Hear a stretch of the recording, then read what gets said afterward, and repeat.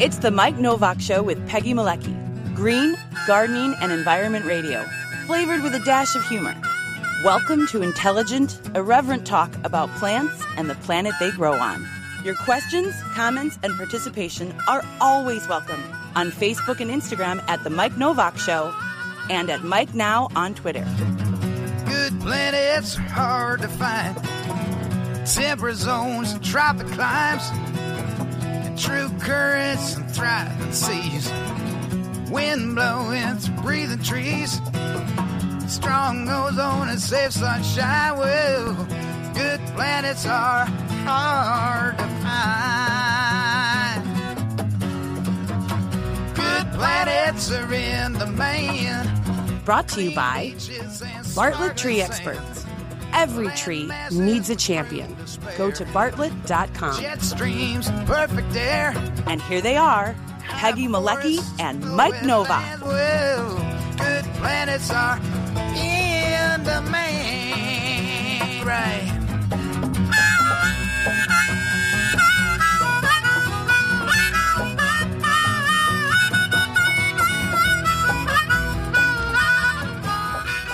And I was just looking at the photo of Legata, and who just celebrated a birthday this week. Happy birthday. Happy birthday, Legata. And I hope everyone saw the cat video. Yeah, that's right. If you haven't, you got to go to the Mike Novak Show YouTube channel and check out. We did a cat video. Yes, folks, we did a cat video. But and it had a lot of views, too. It did, and it's still getting views. I have a feeling it's going to be one of those videos that it is an all-time champ on the channel, and it's because it's a cat video. What can I tell you? And her birthday is on Groundhog Day, so I didn't have to celebrate Groundhog Day at all, or Groundhog's Day, whatever they call it. Ground Cat Day. Ground cat. Day? I just ignored Groundhog's Day and just celebrated Legata's birthday. I had a weird Facebook incident because of it. Oh, speaking of which, I'm on a and yes. wait a minute. Yeah. Bookmark in if you are now heading over to YouTube to look at Legata's cat video, and you have not already subscribed to the Mike Novak Show. Please do so, because it's going to be a good thing if you do. Yeah. Well, I was going to talk about that because we're heading towards Facebook, though, so I want to make sure we got it in. No, I was actually heading toward Restream and the chat room, but I'll tell my Facebook story, and then we'll get to the other story in just a second. And my Facebook story is I had a friend write and ask, "How old is Legata?" And I wrote back, well, I can't. If I told you, I would have to kill you or scratch your hands until they bleed. Legata's orders, and Facebook deleted it and said it violated their community, whatever that is. Yeah. Standards, community standards. Because I said I would kill her, and obviously it was a joke. I mean, it's the kind of thing we say to, I can't tell you, or I'd have to kill you. And they went, and they got rid of that thing. And I went, oh, I hope they didn't give me a black mark here. Now, Mark Zuckerberg's going to come after me in person. He'll be knocking on my door and telling me that, no, you can't say that. We really don't, we're not interested in saving democracy, but you can't joke around with your friends. Okay, please.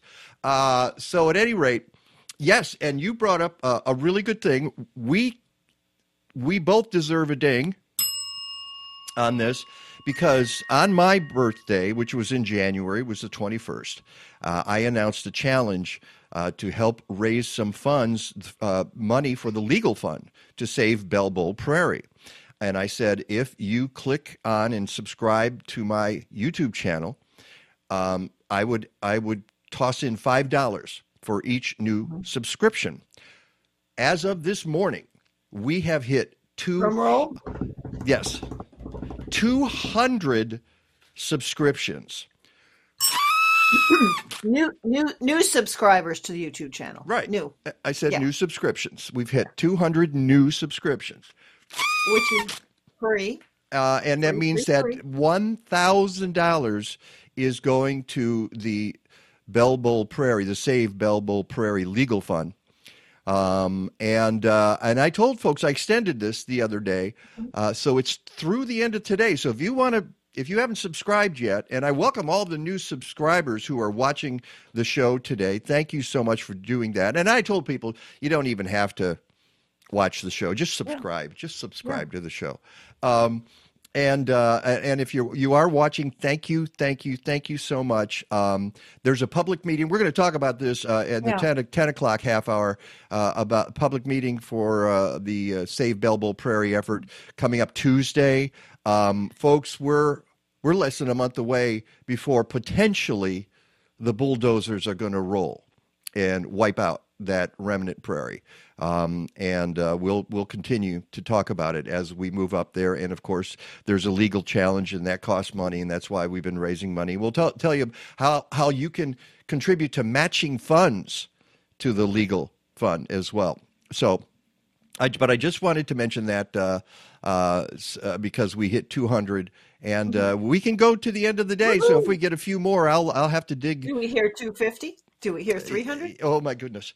Tell all your friends, everybody, just send out a quick email to 3 people you know. Give them a link. Say, it doesn't cost you anything. You never even have to watch the show. Just click subscribe. And I might have to find some more friends because several of my friends of the show actually, have stepped up to help with the fund.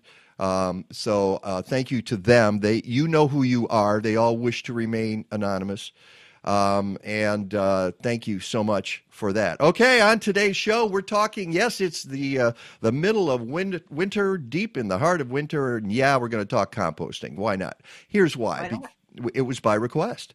We had a request, and I don't know if I should name the person who requested it, so I won't at the moment. A listener? A listener/viewer. Subscriber said, when are you going to talk about composting? And I said, well, next week. How about that? And so we did. And we have a couple of experts here that we'll have on in just a second. So that's the first hour. Then Peggy and I are going to talk about a few issues. In fact, you're going to preview the February issue of Natural Awakening Chicago. Product placement, which has just come out. And I hope you have some great stories in mind to tell people. We'll talk a little bit about the Bell Bowl Prairie issue. There's the Carvana, meeting in Skokie tomorrow evening, where they're going to vote on whether to put this 14-story Carvana tower in Skokie opposite Harms Woods, where it can become the Pez... The car vending machine. The Pez car vending dispenser of bird death. Boy, that just is like the dumbest idea ever. But don't get me started.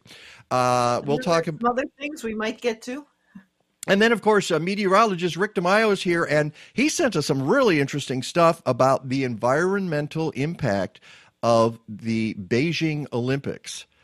We've got some, what? Why are you shaking your head? Because I was watching, after I read all that, and I was watching the slalom runs last night, I was like, okay. That's all you could think of, right? Well, yeah, and there was something they didn't even touch on in those articles of the night runs. Everything is lit up beyond lit up. Oh my gosh. So light pollution, in addition, they're not using, there's no real snow. It's all whipped cream that they're using. Everybody's skiing on whipped cream. I don't know if you realize that. So when they fall down, they just grab a little bit. That's good. All right. But no, actually, there are consequences to what's going on there. Fake snow. Yes. And I'm so glad Rick called it to our attention, because it's very interesting stuff. All right. Without further ado, then, let us go to our guests. And there they are in the lower corners on the left and the right. On the left is Amy Bartucci. She's the administrative coordinator for the Illinois Food Scrap Coalition. She also serves as a board member for the Illinois Stewardship Alliance. She founded Go Green Park Ridge and Green Drinks Park Ridge, and director of membership for the League of Women Voters of Park Ridge. So you're kind of an active person, aren't you, Amy? Just a bit. Yeah, little tiny bit. And then the woman on our right was an interpretive naturalist with the Will County Forest Preserves. Excuse me, for more than 20 years, which that information I had to pry out of her, okay, because she didn't want to give it up readily. She's been composting since the 1990s. She's worked with Amy on the Illinois Food Scrap Coalition Education Committee, and you have to tell us why you're wearing that particular garb, Kate Caldwell. Oh, no, wait. Oh, boy. Is it me or is it you? Or is it Memorex? It's me. There we go. Go ahead, Kate. Phew. Yes, really. Yeah. Yeah. That's what Welcome, really got Kate. me started. Yeah. So what? Tell us where you went to school. So I went to Governor State University for my master's degree in environmental biology. And it was after going to college, and for all you kids out there that are going through 4 years of college, and you're like, well, now what do I do? It's very normal to be at that stage. And that's where I was in the 80s. And just by kind of tooling around a little bit, because I like the sciences, eventually getting into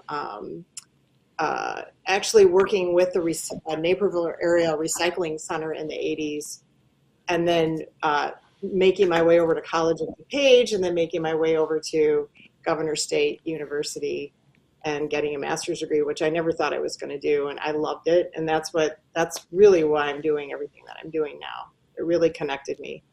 Okay, we need equal time for Amy to tell us if you want where you went to school and how did you get involved in all this stuff? Well, I think I'd say I'm late to the game in comparison to Kate, but I'm okay to say that I was born and raised caring about the environment, but I'd say my activism started in 2011, 2012, a little bit more, intentionally in the local area where I live in Park Ridge. I got to be, busy with my grassroots efforts as an organizer, and then went to school to study environmental studies at Oakton. And that's the way you see me now, is someone who's put a little time in the classroom, and at the same time want to connect that with the people that I live with and work with to see a better tomorrow. So I did enjoy meeting Kate through the Education Committee and the Illinois Food Scrap Coalition, and I'm really excited that we're getting to share this time on the show today. And I have to say about both of you that you're relentlessly energetic and relentlessly positive about all of this stuff, which is a balance to me. Okay, that's a good thing. Okay, so you counterbalance my own attitudes. Peggy tries, but it's really heavy lifting. So what I want to do to start, and I don't want to get into the numbers too much, but we need to start with something like that, and then we're going to get into the practical aspects of composting in your backyard. But I want to pop up this graphic, and it is the total municipal solid waste landfill by material in 2018. This is from the EPA. And Kate, you sent me a similar graphic. They're all pretty similar. Yeah. When you look at these. Look at on the left, the bright yellow. Yeah. That's food. For our listeners, that's food is 24.1% of all material landfilled in 2018. Right, and there's also wood, which is 8.3%, paper and paper board 11.8%, yard trimming 7.2%. You add all of those, that's all organics, really. When you think about it. Although I read one thing, they said paper wasn't organic. I'm like, on what planet is paper not? I agree. Yeah, did science change when we weren't watching? Yeah. So what you're seeing there is, and thank you, Peggy, for mentioning it for people listening on the podcast, food is fully 24.1% of material that goes to landfills. That is 146 million tons, not pounds, but tons of waste. And by the way, we produce more waste than any country on the planet, which is, let's see here. The world wastes about 1.4 billion tons of food every year. The United States discards more food than any other country, 40 million tons every year. That's estimated to be 30 to 40% of the entire U.S. food supply and equates to 219 pounds of waste per person. So each of us is responsible for 219 pounds of waste going to a landfill. And speaking of landfills, this is management of municipal solid waste in the United States. Half of it, 50%, and this is 2018, 50% goes to landfill. Recycled is about 23.6%. This is, again, from the EPA. Recycling is about 23.6%. Composting, 8.5%. Then they have a category called Other Food Management Pathways, which can be a lot of different things. It's 6.1%. And then finally, Combustion with Energy Recovery, 11.8%. So when you look at 50% going to landfills of the waste we produce in our country, that is saying something. In fact, Amy, that's kind of the reason that you have the Illinois Food Scrap Coalition. That is saying something. Definitely.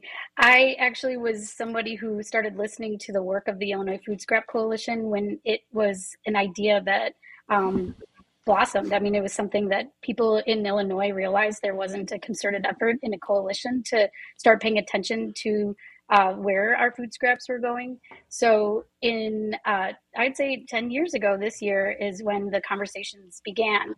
I started joining calls as an average resident interested in figuring out what our state was going to be doing on a scaled up level. And the rest is history. I stuck around long enough to start joining committees and be really interested in turning some of the solutions into my daily habits, to be able to be a part of a committee, work with people who have, like minds to see where we're going in this direction. So the Illinois Food Scrap Coalition has a lot of options for people who would want to see an end market for food scraps, that would pull together people who are involved in this currently. I think that percentage is low, and we can do better in Illinois for, making sure food scraps are turned into a viable soil amendment. But being that, I think that what's not really shown on there and is harder for us to grapple with is that there are a lot of decentralized options for food scrap diversion, which is the topic of your show today, because backyard composters are not being, included in that data, which I understand would be really hard for the EPA to collect in our state. But for people to feel hope and know that they have this option right outside their door in many cases, not in all cases, but the backyard composting is something that many of us can take part in. And for people who don't have the backyard, to find a collaborative, solution to be able to share ways to get food scraps into, a pile or an operation that's going to turn it into a soil amendment. Well, that takes us to the question of, and people ask this all the time when faced with the challenge of climate change, what can I do as an individual, and am I making any difference? And Kate, this is something you've talked to people about, and as I actually put on my Facebook post a couple of days ago, probably if you're composting in your yard, it's not making much difference on a world scale, but imagine if everybody compost. And these are the kinds of conversations you had out in Will County when you were talking zero waste with the folks there, right? Exactly. Yeah, exactly. And the simple answer to, should I compost? Does it really make a difference? Or should I throw it in the landfill? And honestly, when you look at the fact that, and Mike, you and I talked about this before, where if you compost in your backyard, it does give off carbon dioxide. If you throw your food waste into the landfill, it gives off methane gas. Methane gas is 26 to 30 times more potent in emitting carbon into the atmosphere over a compost pile. So the answer to me, was a no-brainer. I think between the two, and I think where people get kind of hung up on, well, that emits carbon dioxide and that emits carbon over here. It's the fact that we are emitting too much carbon into the atmosphere beyond what the planet can handle. And that's what we need to be focusing on. Everything emits carbon. We're carbon-based life forms. But what we need to be focusing on is carbon emission reduction and also carbon sequestration, meaning taking carbon from the atmosphere and pulling it back into the soil and other technology forms as well. Right. And let's emphasize again, for folks who were not clear on that, yes, you produce carbon dioxide by composting, but it's a whole lot better than throwing it into a landfill where it creates methane. And plus the transportation to get it to the landfill. Yeah, that's crazy. And I don't even know if that's added in. I mean, when you were showing that number, Mike, of 24%, or that was on the graph, or 26%? 24, I believe. 24%. And then you add up the paper and you add up like everything else. It comes out to be about 50% of the landfill that could be diverted away from the landfill and put back into the earth. So imagine, because like the landfill is emitting all of this methane gas. Yeah. And if we just removed half of the landfill, which we are capable of doing as individuals, either by doing it with composting in our backyard, or as Amy was saying, there's lots of options out there thanks to Illinois Coalition getting all of this started. I think there's even an extra layer that I would imagine they're not counting, is reusing that compost in your yard versus going and buying a new fertilizer or a new bagged compost to bring in, and all the energy involved with that. Right, and because the compost is wrapped in plastic in the stores. I'm sorry, what is wrapped in plastic? Yeah, when you go to the store to buy the little bag of compost, it's wrapped in plastic. And then the skids that compost comes on is wrapped in further plastic for shipping. Oh, no. But there are so many good uses for compost. It obviously, and I have some of those links there. You should go to my blog post at mikenovak.net and just spend some time clicking on some of the links. It'll tell you about the good things that compost does. Obviously, it helps you grow veggies in your garden. It helps you grow other things in your garden as well. It can prevent soil erosion. It can purify water. I had one article that I linked to, had like 15 reasons 15 benefits of composting. Now, I don't want to go down fun. What? It can be fun. Yeah. Well, composting is actually kind of fun. It is, especially when you're pulling especially if you like worms and critters, little tiny critters, not the furry kind. But all right, here I don't want to go down a rabbit hole, but I had a comment. I posted yesterday that you guys were going to be on the show, and somebody wrote, "Compost is great for veggie gardens and maybe for flower pots, but not much use otherwise. Natural recirculation of organic matter is the way to go." I'm like, okay. Would you care to maybe jump in, one of you, and address that particular comment? Can I? Yeah. Kate, I just have to say, I saw that comment, Mike, and I realized I'm going to hope he brings this up on the show.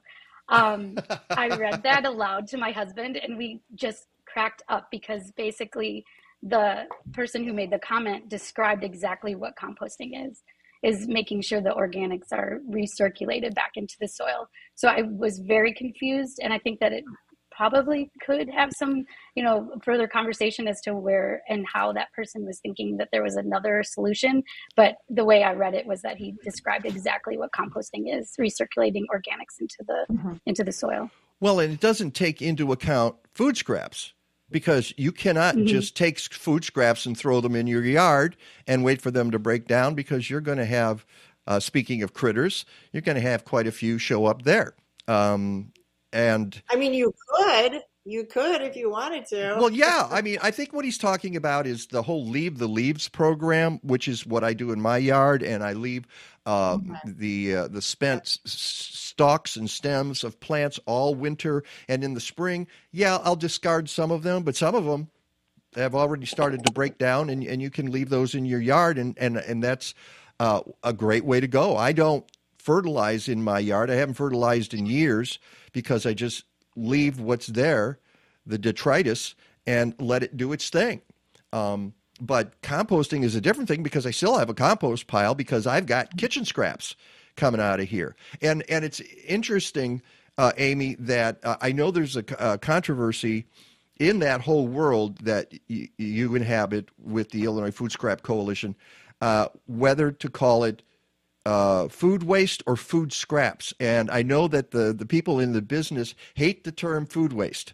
They want to call it food scraps.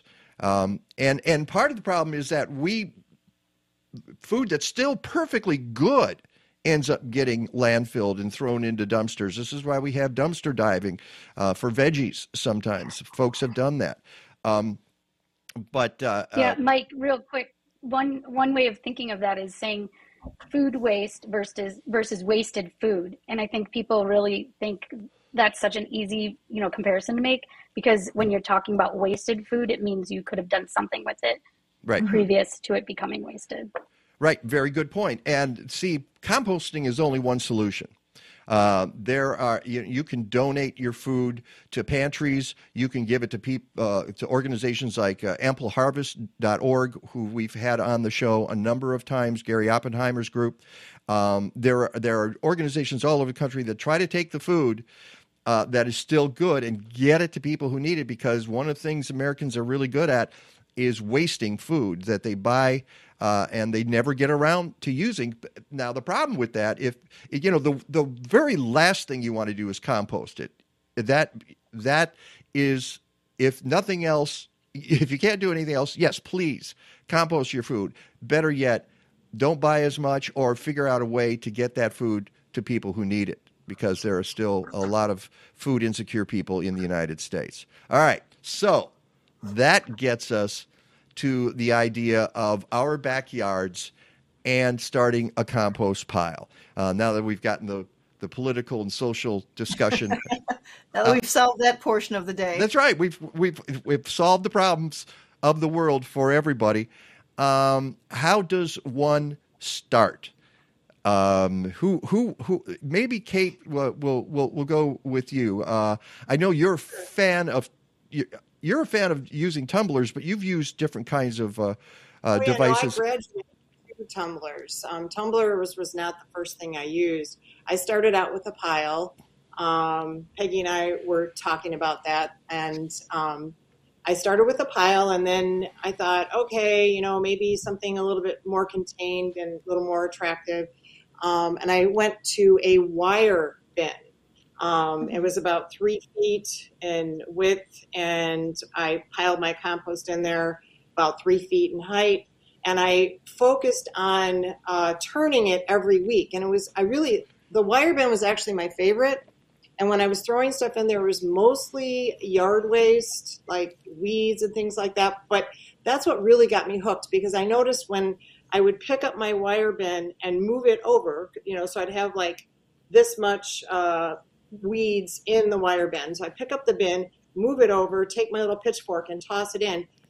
After week 2, I started to notice like crumbly, dark bits. By week 3 and 4, the vegetation had mashed down so much that there was just this little pile of compost. And I'm like, are you kidding me? This is fantastic. So that's what then moved me to level up to let me get a 3-bin system, which I couldn't fit in my yard. I actually could only do a 2-bin system. And then I made the big leap into a tumbler. And I love my tumbler. And I know, Mike, we talked about this, you are not alone. Everyone is afraid because of how expensive the tumbler that I love is. But I'm telling you, it has lasted me since 2008. And so I guess you look at it as a cost of maybe, $15 a year. when you break it out. Save your tax money and invest in it. And I love it because it eliminates the problems of pests and just crazy things. The tumbler is able to heat up and break it down very, very quickly.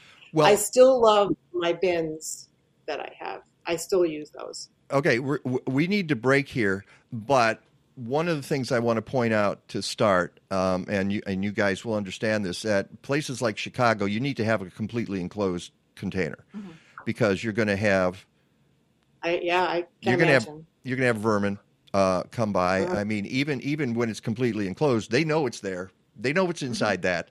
They're not dumb, and you have to make sure you do that. But in other areas, you can have an open container, but you're still or open bins, but you're still dealing with other kinds of critters out there as well. So you have to be careful about what you do. So if you're in the city, I'm going to suggest that you get an enclosed container that you can seal when you put in your stuff. I have one. I call it the Darth Vader helmet. We'll see an example of that in a video that Kate is in when we come back from the break. In fact, when we come back, Amy, I'm going to take us to the Illinois Food Scrap Coalition page that I brought up earlier and show people where they can go to start. I have that page listed on my blog post, and you can click on it. And if you're scared about doing this, if you wanted to do it and you're nervous and you didn't know how to do it, they'll walk you through it. And in fact, all of those sites, I've got a site from Illinois Extension. They'll walk you through it as well. So let's take a break. We'll come back and we'll get into the practical stuff. It's the Mike Novak Show with Peggy Malecki. Yes, Peggy? And we've got some questions coming in. And I know Kate and I had talked about this briefly before the show as well. Let's talk about composting in the wintertime. Yeah, because there are things you can do and things you can't do. And I've been trying some of those myself. And Peggy, you and I were talking about that. All right. As I said, Mike Novak and Peggy Malecki. We'll be right back.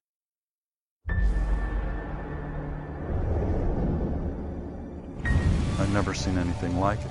The fire equivalent of an ice age. Like peering into Dante's Inferno. And it's only going to accelerate. This is only the beginning. We're surrounded by fire. My dad put his hand on my shoulder and he said, "Don't leave." Whatever you do not let that building burn down. Evacuate. Everything was on fire. The looks on their faces, they were sure they were going to die. Run for your life. I've never seen that look in anybody's face. The world is waking up to the hellish realization that all over this planet, wildfires are burning us alive. Most of the people I know lost everything. And that's why we came to be embedded with firefighters on what turned out to be the deadliest day for fires in California. Yet again, 2 years in a row, we're caught with our pants down. You're left making decisions you don't want to make. It was difficult, very difficult. Private firefighters protect people with money. Bring your own brigade. How you doing? We're still here. We didn't burn them. Blame the firefighters, blame the environmental community. Point fingers in other directions other than yourself. Fire everywhere. No fire engines. Chief, put something into action now. Even if we believe it's climate change, which I don't, we got to do something about it. Why do we approve building in places that are dangerous? Logging operations are making fires burn faster and hotter. I am not hearing this story anywhere. This is the story. I don't see this as a natural disaster. I see this as human error. Fire can be our friend or it can be our enemy. Maybe we need to go back 100 years and say they did it right, and we've mismanaged it. Treat the land with respect. If we're at war at fire, we're going to spend a lot of money, we're going to take a lot of casualties, and we're going to lose. And I still don't think the public understands that.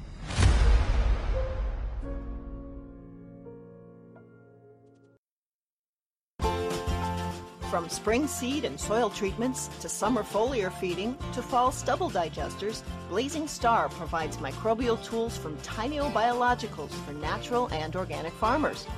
They have solutions for home gardeners too. And Blazing Star offers agroecological education and consulting, especially for permaculture work in Zones 4 and 5. Learn more about these great folks at blazing-star.com. And welcome back to the Mike Novak Show with Peggy Malecki. We're talking composting today, backyard composting. Mm-hmm. And I patio composting, balcony composting. Sure. And even, in your basement under your kitchen sink, we will touch on vermicomposting, which is composting with worms a little bit. But mostly we're talking about doing this in your backyard. And here's that page I was telling you about at the Illinois Food Scrap Coalition. It's called Composting Food Scraps from Home. I've got a link to it at my blog post. And one of the things at the top of the page, if some of you listening obviously do not have backyards, and you can still compost by hiring a company to do it for you. There are more and more companies that come by and will pick it up, and they will get it composted, like Collective Resource Compost, which has been a sponsor on our show. And that map there that you see on the right, you click on that, and it'll take you. Tell us, Amy, what you'll see when you get on the map. So the goal of the map is to show people where they may be able to bring their food scraps in a just ad hoc, situation. If you have your food scraps and you're not part of a subscription service, you can take a look at the map and see what your options are. Some of the pins on the map are going to describe where you may need to pay a small fee when you drop off your food scraps. The goal is to find as many options to be added on this map where you may be able to bring your food scraps for free. I think eventually the map could grow the more we have collaboration in Illinois. But just so you know too, the food scraps that you have for a party, could be their small step that you're going to take and say, I don't compost year round. I don't have an option, but this is important to me that I want to do at least for this gathering I have in my backyard or the block party that we're going to collaborate and make sure that, we get our food scraps taken care of responsibly. So it could be a small step like that. I know a student who organized her graduation party last year and told her family, this is going to be a waste-free party. And she ended up asking where and how, what's the options that I have to bring my food scraps and the compostable products we're using for my backyard party. And she took the bags to the Green City Market and took care of it herself, probably used a little graduation money for that small amount for drop off. So I think that was a really wise decision and a good example for her family members. Nice.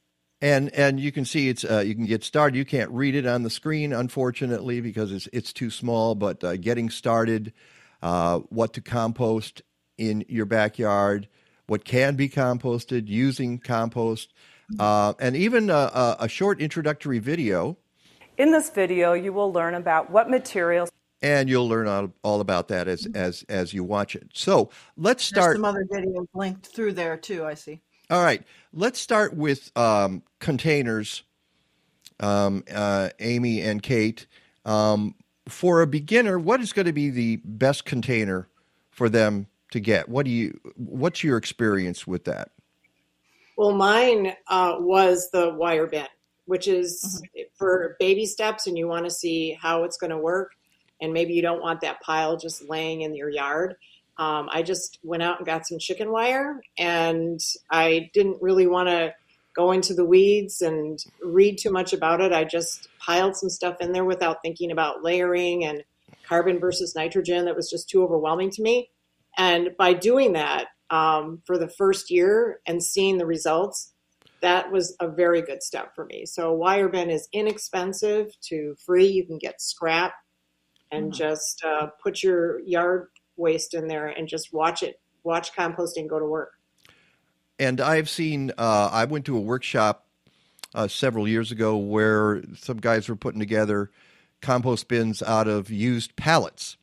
Now you don't want the wood chemically treated because it will be absorbed into the materials, and that's something to keep in mind when you're putting materials together. But that was a good way to do it, and they put the mesh wire so that it was completely enclosed, and it seemed to work very well. Amy, let me ask you a question about what kinds of materials go in, and do you have to layer? All right, I have a Darth Vader helmet composting bin in my yard. I don't layer. I just throw stuff in. And I don't worry about how much carbon is going in and how much nitrogen. We need to have both, obviously. Do you care a lot about the ratios? In my case, it seems to work out fine. And because I'm aware, I will put in leaf material, but I will put in nitrogen material as well. Food scraps, there's a lot of nitrogen. And you need to add a little paper. Right. Food, even coffee filters. Boom. I put those in there because they'll degrade. What's your opinion on that? I think it's up to the user and what we found for our backyard bins. So we have 2 working bins, and then the third is our staging for next year. So we only harvest our compost to be used in our raised beds once a year.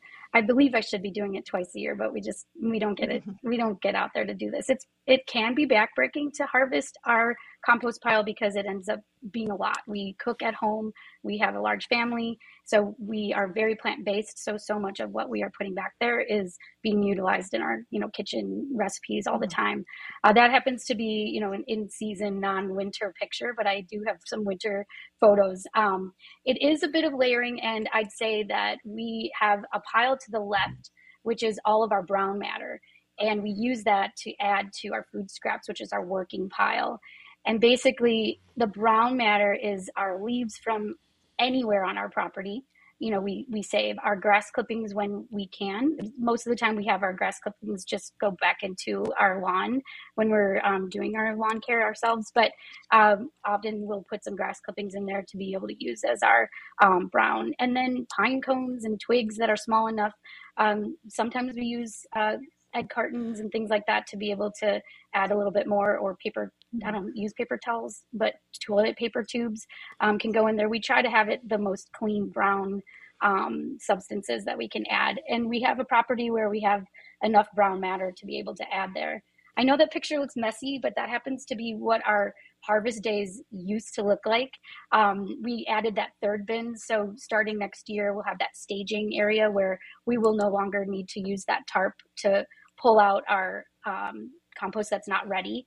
But basically what happens is the bottom layer, since we're utilizing this bin and trying to turn it as often as possible, but we do have a winter season that kind of interrupts the actual turning of the pile. The bottom is where our best compost comes out. And we made the sifter to be able to pull that out, put it on there, and then I never use gloves. My family always says, that's crazy, you don't use gloves. But I'm like, you got to touch this. It's really healthy for you. Microbes are helping. We sift it through there, and it becomes a family experience.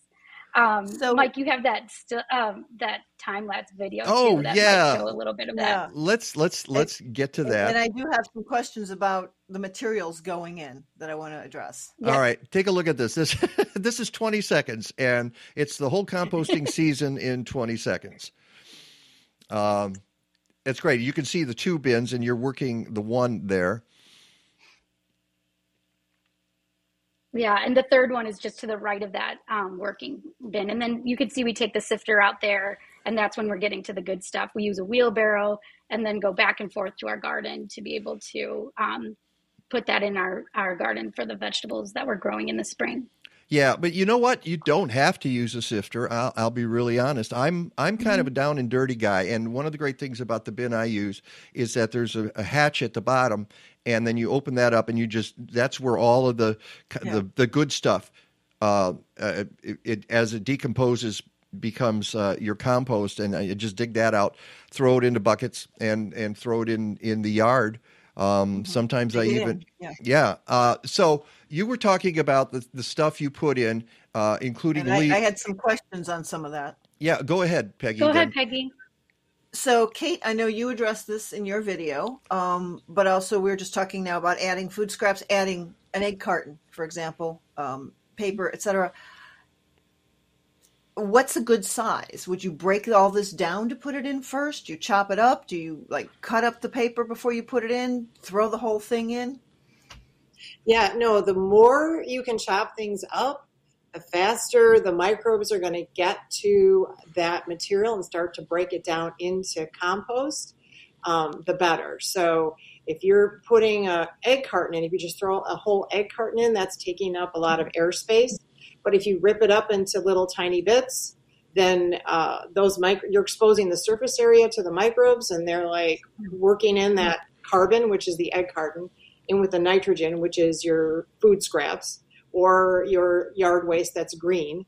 You mix those things together and they're in smaller pieces, you're going to get faster results in compost. And that is what we want. And likewise, if you're throwing away a large vegetable that's gone bad or something, you're going to want to chop that up. You don't throw a whole head of cabbage Absolutely. in there. You don't have to. Like Mike, you say you don't. You don't have to. Well, no. I actually do with if I have a vegetable, as Peggy said, that's gone bad, I get out there with the shovel and I hack at it. But I don't spend a whole lot of time. It's just like just basically break that sucker open, or and just a knife at the cutting board, or and I've seen people throw them into a blender. Yeah, chop it up. Yeah, so you can go that route. I use this for outside. I found this old shovel inside my garage, and I just use this. And then I actually wait. I'll tell you what. I can show them. Yeah, and where did you get that bucket, by the way, Kate? You said that's a rubber bucket. I bought it. It's got our food scraps that I put underneath the kitchen sink. I bought it at a feed store, and it's a rubber bucket, and not a plastic bucket because plastic will crack. And then all I do is just I can show it. I can show it, Kate, right here. Let's take a look at this here. And as you said, it's a rubber. You're getting a nice workout too. Yeah, I'm getting a little workout there. And then you put it. That's your brand new, spanking new composter. That's brand shiny, spanking new. Yeah, my other one is the one I used. Open it up. 2008. So I'm going to take this food, which looks like, that used to be in your garbage can, but because I'm zero waste, it's not in my garbage can. It kind of smells like what would be in your garbage can, but it's not. So I'm going to pour it in here. Yeah, that composter's way too clean. Yeah. It is. It does not look like that now, I can guarantee you. Yeah. Right now you're putting because what you see in the composting unit is a lot of nitrogen. And when you make compost, just think of these two things, carbon and nitrogen. And if that doesn't make any sense to you, food is the nitrogen, and adding a little bit of carbon, which is sawdust. And the sawdust I like is something you use for beddings for horses, untreated sawdust. So I just sprinkle a little bit of that in there. Now, what about what I do fireplace ash? I've tried that, and that went on my list of things that you can use for carbon. That is okay, but as far as effectiveness, sawdust was at the top of the list as far as reactivity with carbon and nitrogen. Yeah, but you got a special sawdust that's used for horses, right? And not everybody's going to have access to that. No. You're going to want to be careful what type of sawdust you're using too. Yeah, obviously. Right, you want untreated. Untreated, yeah. And you can see what that looks like there. I'm gonna move it up just a little bit here because your old one, and. You know what? My daughter lives. There's the Darth Vader helmet, by the way. There it is. Yeah. Yeah, and that's the kind I have in my yard. And what you do here is, I'm going to pause it so they can see what that looks like. And you use it as a staging area, a holding tank, kind of for your. I do.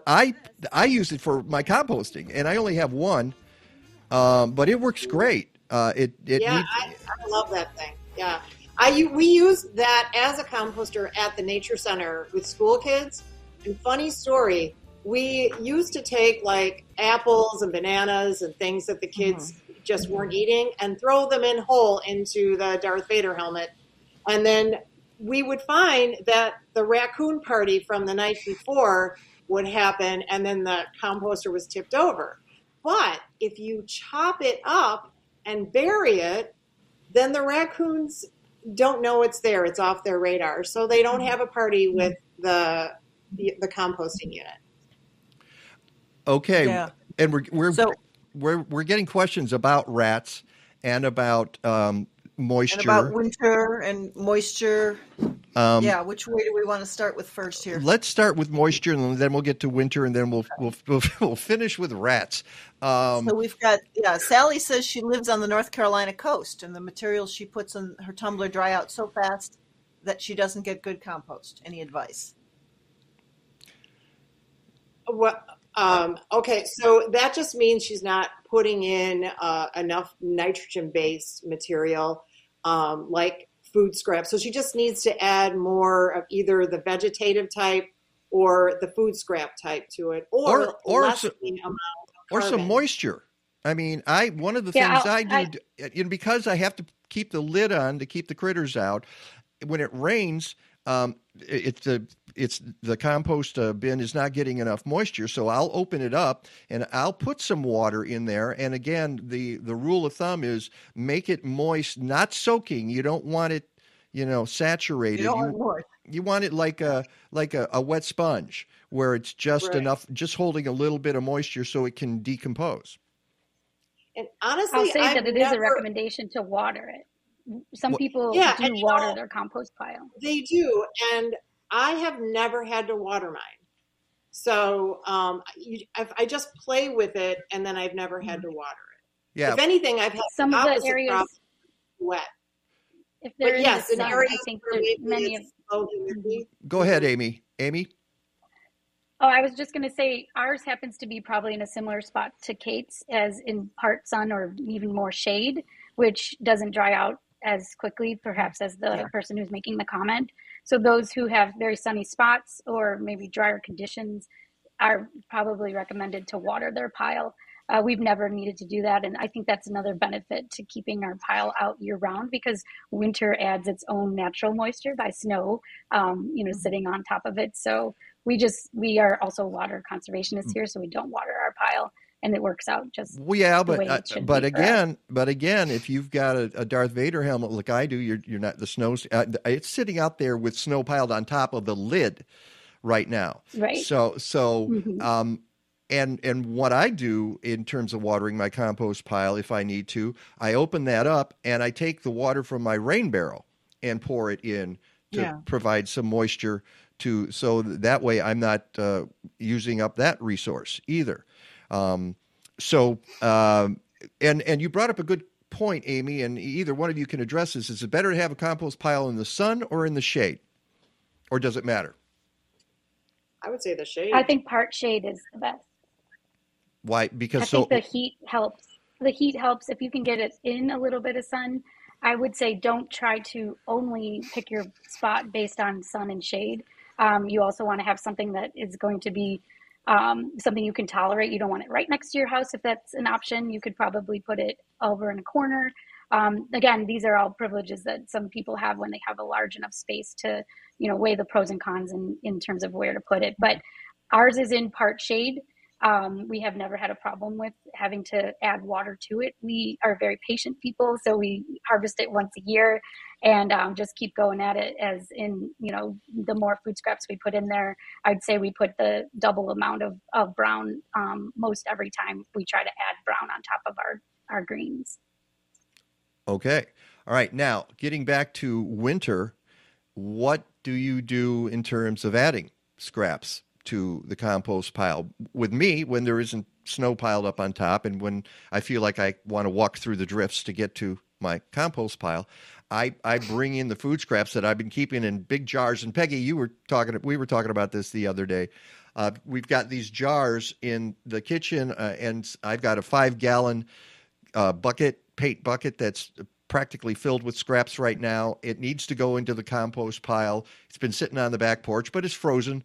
And so I don't worry about it when it's frozen because I got a lid on it and no critters are going to get into that. And at some point I will just dump it in to the compost pile. And then in the spring, I just wait for things to warm up and the biology starts and the thing will just sink. Unless the compost bin is full. unless the compost bin is full. Well, then maybe you need a second compost bin. Yeah, but Becky, you said yours isn't frozen though. That's key. That means that if it's not frozen, I'll bet you anything you have red wigglers in the middle of it that are alive and well and working that core There's of a lot of red wigglers out in my compost bin. Yeah, so just wait for spring. That thing is going to go down real fast. And that's another point that. Mike, go ahead, Amy. Go ahead. Well, I was going to mention, just because you had said, for points for people who are listening here who may be new to composting completely, I think the biggest understanding about winter is you're not making your compost for use right away. So you're using that season as something to be a holding pattern for what will happen when temperatures warm, when you're able to get there to, turn the pile, when it's more feasible to put brown matter on top. But for anyone who's interested in keeping food scraps out of landfills and has the space, they can definitely start putting food scraps in an area, whether it be a Darth Vader, tumbler that you have similar to what you described and saw in the video, or in a backyard pile. And if you can find browns that are, toilet paper tubes or cardboard to be able to layer in there, you're actively starting your pile for the spring when you'll be able to turn it better when the temperatures are mild. So people could start composting in the winter. We definitely have a shoveled out area to get from our house to our pile. It's a little, pack, so we can easily put our food scraps in there throughout the winter. But we're not expecting anything to happen until the spring with what we're putting in there. Well, that raises another question, Kate. You love the tumbler. I'm assuming that because you're constantly turning it, it stays active all winter long. Yes, if I was a good tumbler. But sometimes a week will go by and I won't turn it or two. And especially now that it's been so cold, it's frozen again. But yeah, if I'm out there every couple of days and I'm turning it and I'm adding more materials to it, which is adding the moisture, I'm feeding the thermophiles, the bacteria that is in there that can handle the cold weather. And so it's fun to hear that, clanking of the food. And it's not soft and crumbly because it's winter, but if it's kind of broken up, that means that decomposition and composting is definitely still happening. It's just happening at a slower rate because it's colder. But if you keep turning it, you keep adding materials to it, you keep adding your food scraps and your sawdust, it will stay. Or if you don't have sawdust, can you just use leaves? Could you get a bag of leaves in the fall and then throw those in during the course of the winter? You can. Leaves have a lot of airspace, so if you can chop the leaves up like in a lawnmower or something so that the surface area is much smaller, the leaves will still work, but at a slower rate if you throw them in as whole leaves. Well, so yes, they will. Yeah, well, in a slower rate, it's all relative. For me, like I say, I just wait till everything sinks and I realize, well, I've got fresh compost at the bottom of this bin, so I'm going to harvest it when I know it's ready. It's not imperative for me to keep that supply going every week. That gets us the other thing is when you have a tumbler, obviously you don't have red wigglers in there. Correct. So red wigglers cannot live because the temperature in the tumbler that I have can get up to about 160, 170 degrees. And when you open up that tumbler, it's hot. You can see the steam coming out of it. It's too hot for the worms. Interesting fact, as far as quality of compost goes, vermicompost is way more valuable than hot compost, which would be the compost in the tumbler or in your Darth Vader or in a pile. It's because the worms they're transforming it. They're ingesting material. Worm castings, as it were. Worm poop. Yeah, and that's more valuable. They're making the most of the bacteria that's within the temperature range of 50 to 75 degrees. Which takes us to the question that we have here. Can you talk about how to compost from a city apartment? Who in transparency, that is Kate's daughter. Oh. Yeah. Okay, thanks, Kate's daughter. Appreciate it. Actually, my daughter is the one who went and got what do you call it? The sawdust. She lives in the city, and she was able to get sawdust in the city. So that was my point with my daughter. My sister, she lives in the city. She doesn't want to do worms, but she does, Amy, the bins that are outside. She carries a bucket outside and deposits it in the bin. And by the way, here's the tools of the trade for outdoor. You sent me this, Kate. You've got the shovel, the fork, the screen, the rubber bucket, and this is that's basically all you need. But getting back very quickly to vermicomposting. If you don't have a yard, yeah. So I don't know if you can see. Oh, okay. I have this. This is the can of worms. Is that the 3-layer bin? A 2-layer bin? Yes, it layers. Actually, it's 1, 2. It has 4 layers to it. And so when you start your compost, you can get the can of worms. And this is, I'm going to start over so that there's nobody in here right now. But you just add some food waste. You add some newspaper. And then you add your worms. And you do need to regulate that a little bit. That is from experience of having a little bit of mush happen once in mine, Yes, absolutely. And then this is the one that I made myself, and there's 2 layers to it. So you can go either way with that. And when you're adding worms, let me get my chair back.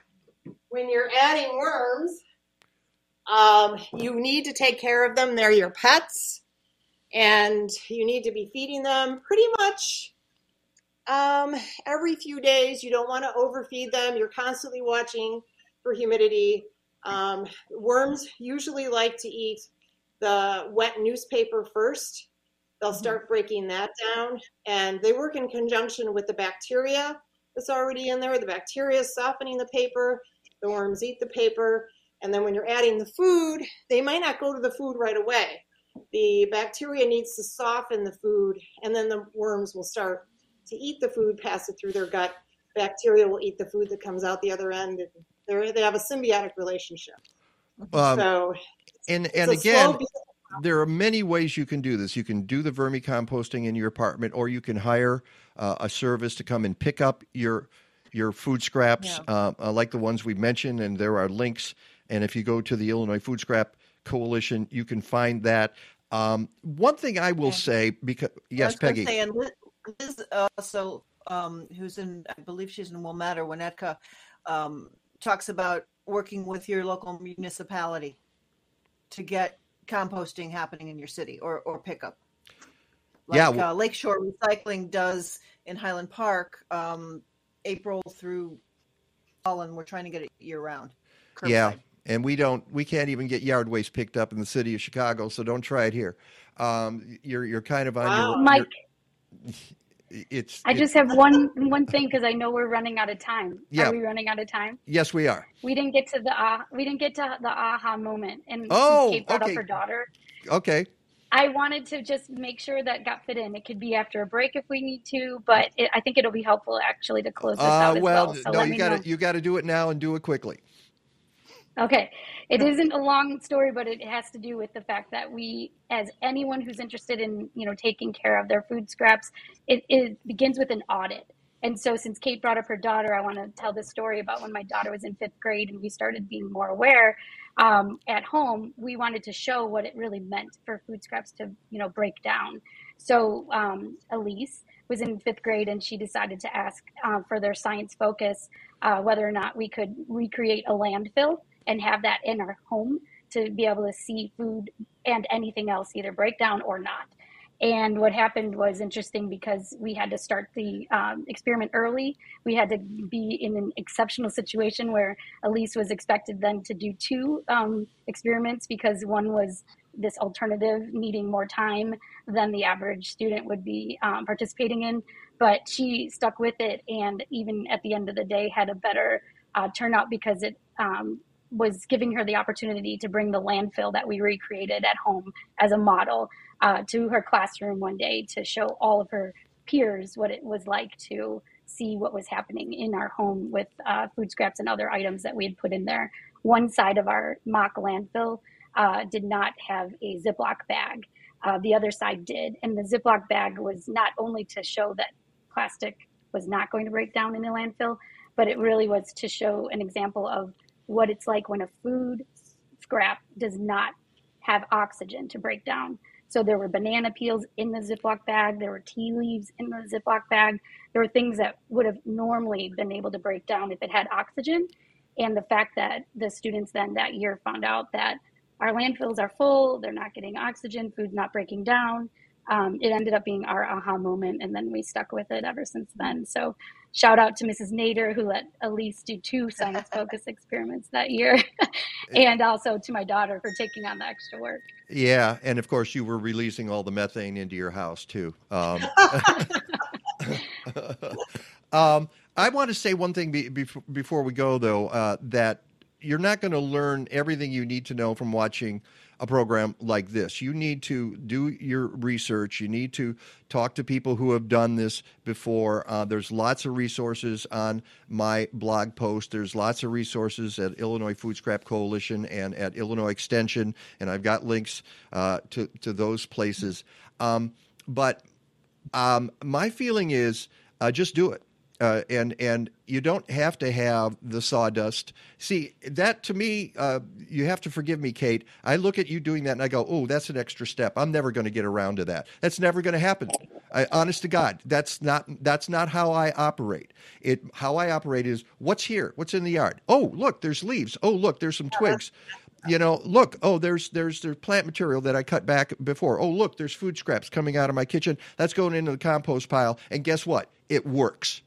It doesn't have to be as specific, media specific as you, although what you're doing obviously works very much more efficiently than mine, but you can do it on a basic level and still succeed. And that's what I would encourage everybody to do. But if you live in the city, be aware. Oh, we never got to the rat problem. Guess what, folks? Compost, yeah, rats, they're attracted to it. Raccoons. Other critters. Chipmunks. Yeah. So these are issues, and as we all know on this show, Peggy's had major issues with chipmunks. And I have issues trying to keep the rats at bay. They don't get into the compost pile, but they're around it, and they know it's there. And so that's why I'm thinking of going to an above ground tumbler. Although I'll miss. You don't get into the tumbler, guaranteed.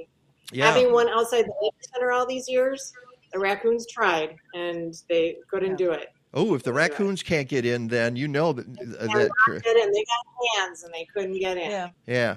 Although, see, I've got this the typical bin with the cover, and I have weights on the top of it, and it keeps the raccoons out. If you don't have the weights on it, all right. We tried that and they figured it out. Oh, well. Amy Bartucci and Kate Caldwell, thank you so much. I hope folks are inspired by this to get their compost piles going. And we've run way over time here, but that's okay. We needed the aha moment, and perhaps we need to have you guys back and talk a little more about this. But thank you so much. Thank you so much, Mike. Thanks for having us. Thank you. Thank you. Great experience. Thank you. All right. It's the Mike Novak Show with Peggy Malecki. Much more to come. Please stick around. Hi, I'm Megan Kosensky, and these are Dawn Redwoods. These are one of my favorite trees, and I've spent a lot of time with my family in Northern California looking at the coastal redwoods, which are a different species, but they bear a lot of similarities to the Dawn Redwoods that we have here on the East Coast. And because they're so similar, they act as a reminder of all my memories that I have with my family. The first time that I saw the coastal redwoods was when I visited my aunt and uncle in Northern California, and they asked what I wanted to do for my 20th birthday.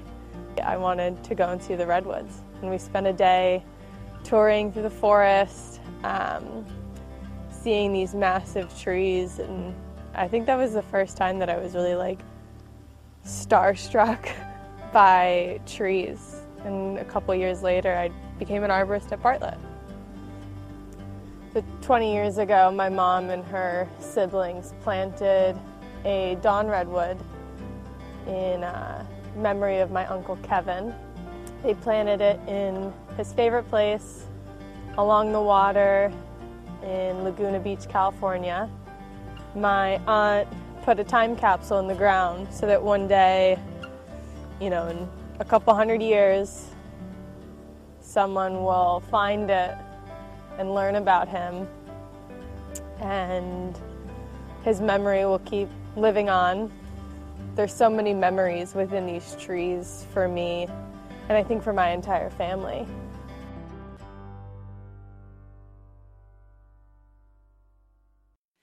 Welcome to the Mike Novak Show with Peggy Malecki. Green, gardening, and environment radio with just a soupçon of humor. Or is that a dash? Brought to you by Bartlett Tree Experts. Every tree needs a champion. Go to bartlett.com. Here they are again, Peggy Malecki and Mike Novak. All I need is good food to eat and make me healthy, wealthy, wide awake. Lettuce, tomatoes, rutabaga. What about those sweet potatoes? All I need is good food to eat. All I need is good food to eat. All I need is good tools to make me music, porches, lawn serene. Give me all that I can take. And welcome back to the show. I certainly hope that helps some folks decide to get on the composting bandwagon. I'm going to tell you, Peggy, your Comcast service is really pretty awful at the moment.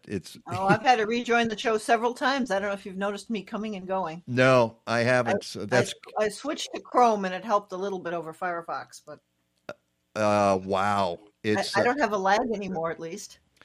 Well, that's good. I'm glad that you're in real time. So I'm feeling a little fuzzy this morning. Yeah, I know. I imagine you are feeling a little fuzzy. Well, we need to tell people we've got a number of things to talk about, and we got a real late start here. But first of all, I want folks to know what's going on with Natural Awakening Chicago for the product placement. Where's product placement? Product placement. You can almost see it. Almost. And it was fine until the break. I have no idea what's going on. Did people start going to church at 10 o'clock or 10:10? That we used to have that issue here before we fixed a few things. It was fine until we went to the break, and then all of a sudden it just went weird. Anyway. Yeah. Anyways, if you're listening on the podcast, you don't see that. So there we go. That's right. So anyways, product placement. Yes. If you go to nachicago.com, you will actually be able to see the cover better than on the screen, or you can pick up Natural Awakenings at locations throughout the Chicago area in print. City of Chicago, Suburban Cook, Lake County, McHenry, DuPage, and out by Naperville area, or join our e-newsletter. Again, go to nachicago.com to do that. But this month is Minding the Heart, Why the Heart-Brain Connection Matters is our main theme, it being Heart Health Month and Valentine's Day. And I just love putting this nice green, fresh, a green heart in there. Yeah, that's is that cover? Yeah, is that Vulcan blood that that pumps green? I don't know. Might be, but our listeners, a lot of bird watchers or just people out in their yards and out and about, probably noticed in the last couple of weeks you're hearing cardinals singing again. Not just the winter chip chip song, but actually bird song, the cardinal calls. And we're starting to hear a lot of other birds as spring is coming. And Cheryl DeVore, who writes every month and has been on the show a couple times, hopefully will be on again, has in the Natural Chicago section a whole article on bird song. And I wish you could see the pictures, but I wish we could too. Yeah, and what birds we're hearing right now and how their song changes. Because you hear bird calls year round, but you only hear bird song. That's interesting. See, I didn't know that. And I see the cardinals all year, all winter long.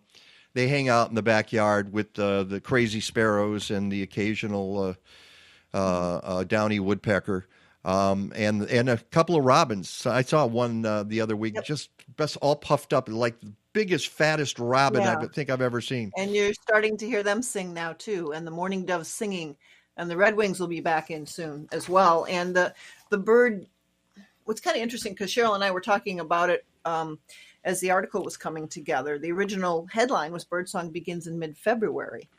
And the last few years, as there's been some seasonal changes, it seems to be a little bit early. And the second week of January, I was hearing a cardinal. I've been shoveling the snow the last couple weeks, hearing a cardinal singing. And we wound up changing it to Birdsong begins in midwinter because it's no longer February, for sure, when they start. You think that's a climate change thing? Could be.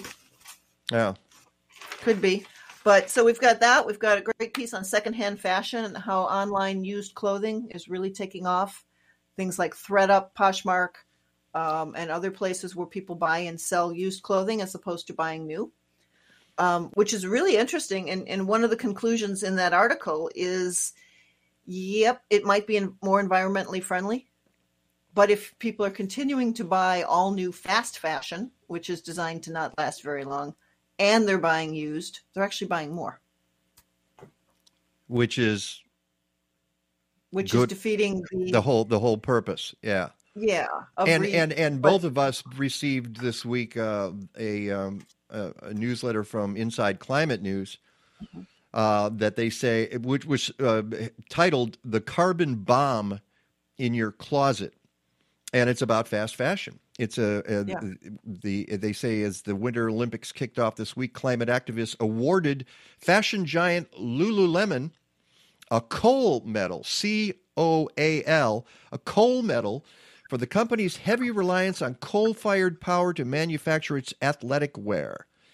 They have a huge carbon footprint, but they were also calling attention to the whole apparel industry, which accounts for 4 to 8% of all man-made greenhouse gas emissions globally. That's roughly the equivalent of the global aviation and shipping industries' emissions combined.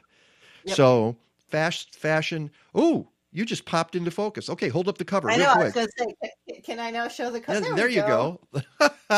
No, I noticed that. It was like all of a sudden I was back in focus. I don't. All those people just left the virtual churches. They just decided they were gonna. Yeah. They were done. They had enough of that this morning. So what else? They all ordered their stuff and off they went. Yeah. Yeah. So anyway, that was a sidebar to the article that's in. Yeah, we really should talk about fast fashion on the show, but yeah. Yeah. So this just I know we don't have a whole lot of time to get into things. That's okay. You whatever. We've got a great article on fermenting, preserving food and traditions, talking about different ways to get started fermenting food, vegetables, and a lot of great recipes for some. One of the ways to do that is put your food scraps in a jar in the kitchen and let it sit there for 3 or 4 months. Boy, that'll ferment pretty good for you. Oh, yeah. You better leave the lid on, though. Take that lid off. Yeah, exactly. Yeah. Whoa, yeah. Well, what you do then is you just take it out on the porch and let it freeze, and then you don't worry about it till the spring. Yeah, or don't let it do that, freeze, and explode the bottle. Mm-hmm. Yeah. So fermenting, huh? And what kind of things do you like to ferment, or should folks ferment? Well, let's see. There's a recipe, fermented pickled carrot sticks. We've got a recipe for this month. Curried sauerkraut, Mexican pineapple vinegar, and a rosy raspberry soda. So there's so many different ways to ferment foods.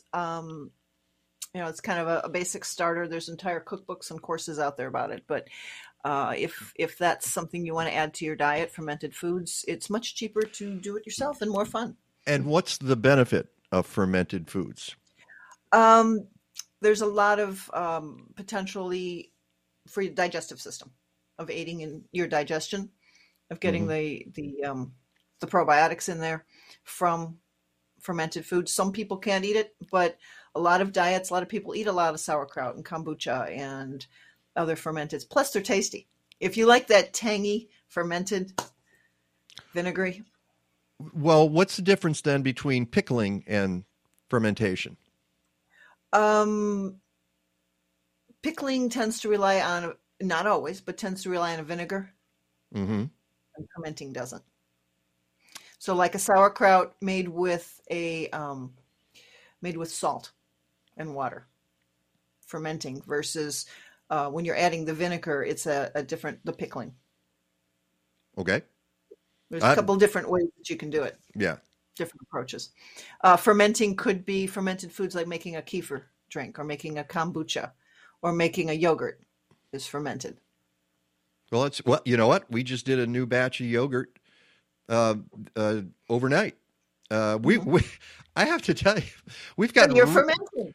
Okay, so we're fermenting. We've gotten really good at this. We'll just take a half gallon of milk, and we'll create 2 huge jars of yogurt, and it is awesome. It is simple. It's really simple. You just heat the water basically, and you add a little culture. Sugars. Yeah, the sugars and the cultures are mixing. Sourdoughs are fermenting. If you're making a sourdough bread, that's a fermenting process. Yeah.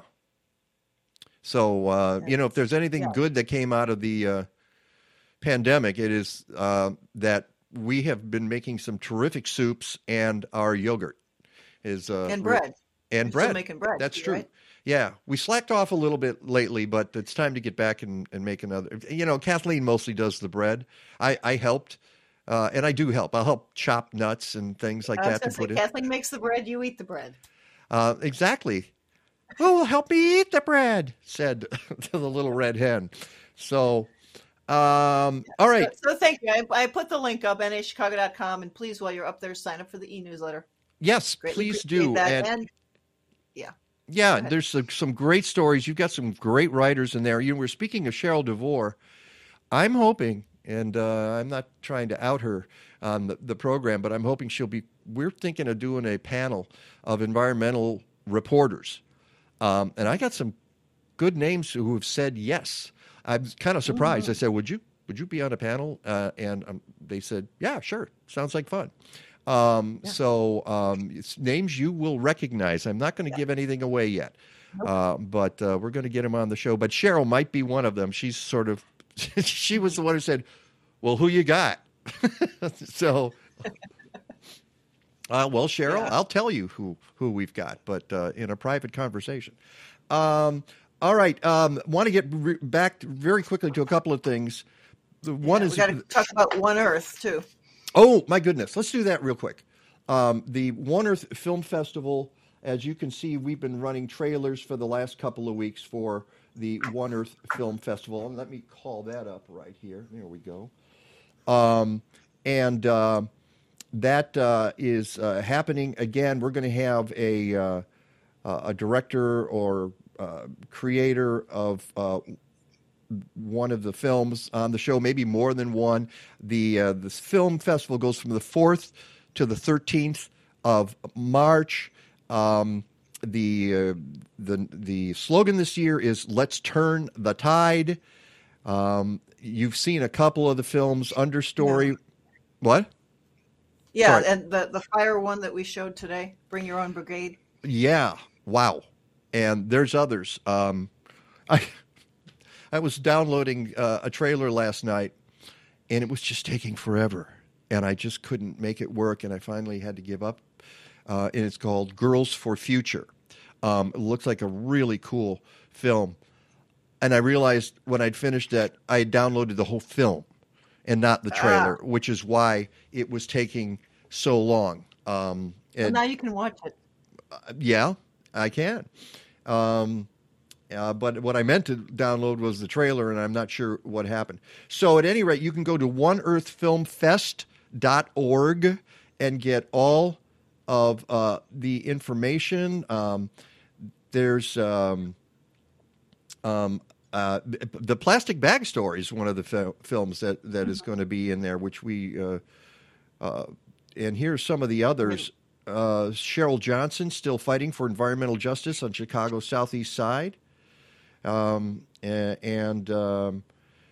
It's My Octopus Teacher is one of them. I hope I can get the trailer. I saw the trailer for that. Yeah. Yeah. The Ants and the Grasshopper.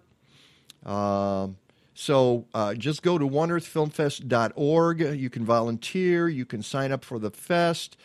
And we'll have more in the coming weeks. We wanted you to be aware of that, and you can see the logo will pop up any second here, right underneath Peggy for the festival. There it is. There we are. On There it cue. is. Right there. All right. Also, again, Bell Bowl Prairie, Save Bell Bowl Prairie. There is a meeting this Tuesday, a general meeting about it. You can go to savebellbowlprairie.org and sign up, and anybody can go. It's this is not with the powers that be. This is not with the airport authority. It's just the activists and the people who are concerned about Bell Bowl Prairie who have been meeting regularly to discuss what's going on. You'll get the latest on what is happening in the courts and in the court of public opinion. But I am happy to say, as I mentioned at the top of the show, we have now 201 new YouTube subscribers. Hey, that one happened during the show, it sounds like. Yes, one did happen during the show. Anybody out there who hasn't subscribed yet, for every subscription, we're giving $5 to the GoFundMe site. We're over $1,000 now. We're at $1,005, and we'll do it until the end of the day. I don't care how many more we get. We'll find a way to pay for it, and we're happy to do it. But there's also, I wanted to call to your attention. If you got the show e-newsletter with the link, if you have that in your inbox, A, please open it so we get the Constant Contact open. But B, forward it to all your friends and say donate to not donate, subscribe today, so the donations can continue. And there's another fundraising drive to assist with legal fees that is being held from February 8th to March 1st. And this is from Amy Dahl from Friends of Illinois Nature Preserves, who's been on our show.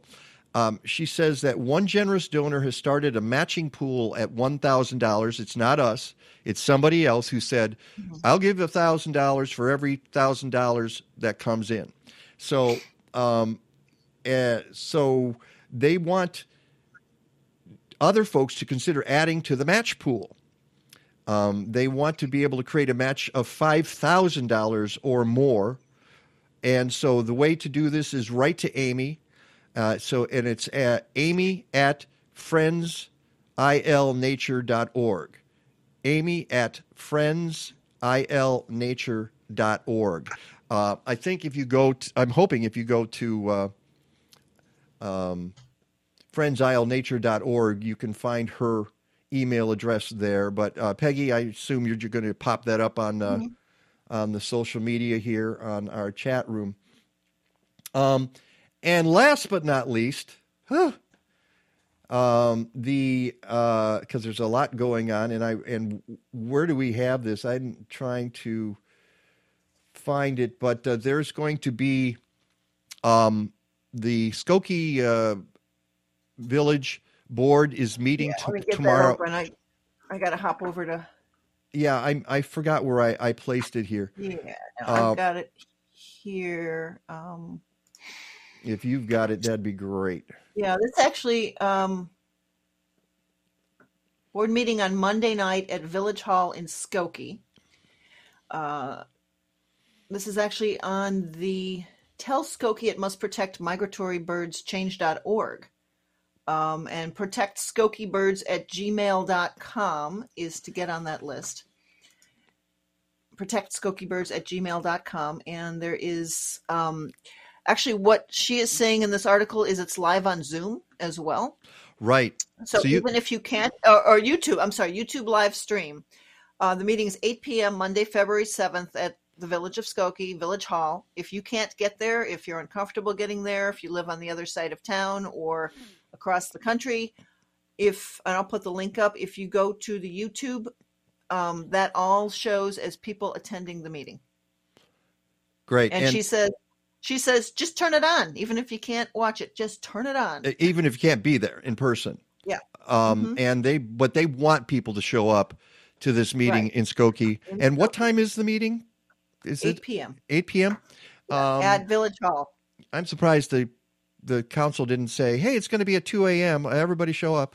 But the idea is to prevent a 14-story Carvana tower on the Edens Expressway across from Harm's Woods, which is going to be a bird magnet, a death magnet. And massive light pollution as well. Exactly. And there's no reason for it. So we'll see.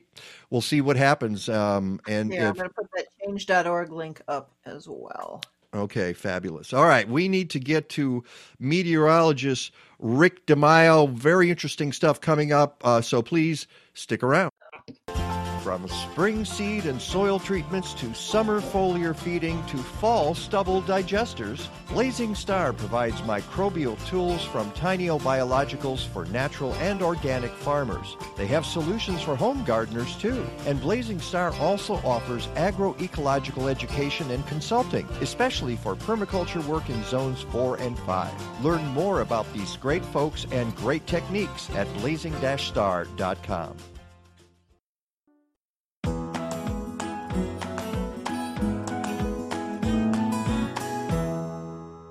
One of the other advantages in using our Happy Leaf lights to grow your tomatoes at home is they use very little energy. They're using about 30 watts of energy, so if they're on for 16 hours a day, it's less than a nickel per day to run the lights. All the other costs are some seeds, some nutrients, which are also very inexpensive, and you can actually grow your own tomatoes that are pesticide-free, indoors, in your basement, in a closet, anywhere you want, and we are showing you how to do that.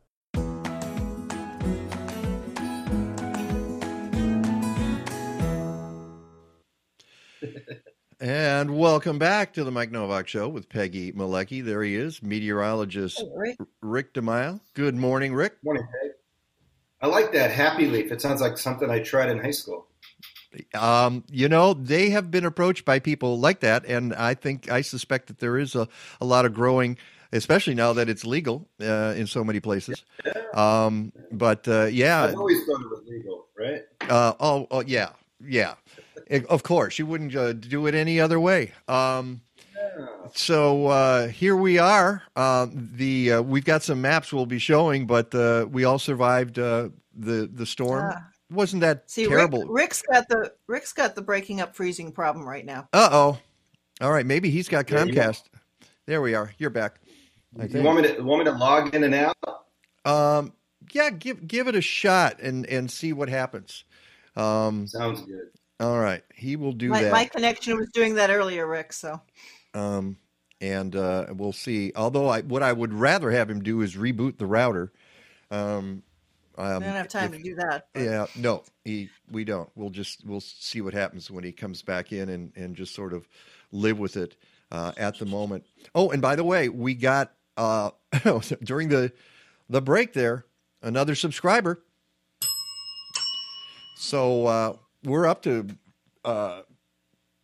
202 who have new subscribers. So 1,000 doesn't cost a thing. It doesn't cost you a thing to do it, and the money goes to the Save Belbo Prairie Legal Fund. So feel free, folks, to keep doing that. And while you're on the site, you can look at a cat video as well, because we're not too proud to do cat videos on the Mike Novak Show. Videos, huh?